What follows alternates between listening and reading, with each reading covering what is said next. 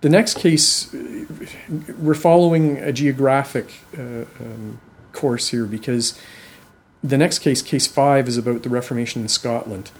And the Fisher, as I say, is very, very strong, obviously, in its English texts. And you really cannot put what happened in the Scottish Reformation together with what happened in the English Reformation. They are two completely different entities, and two entities that in many ways were at war with one another, because England's Reformation was really conservative and Catholic. Scotland's followed Calvin and was pure reform. And so the results are very, very different.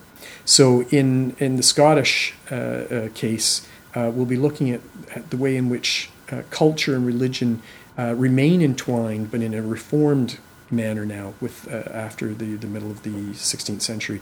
So we'll look at things like the National Covenant, which the Scots put together in response to the book they hated more than anything else, the Book of Common Prayer that was forced on them in 1637.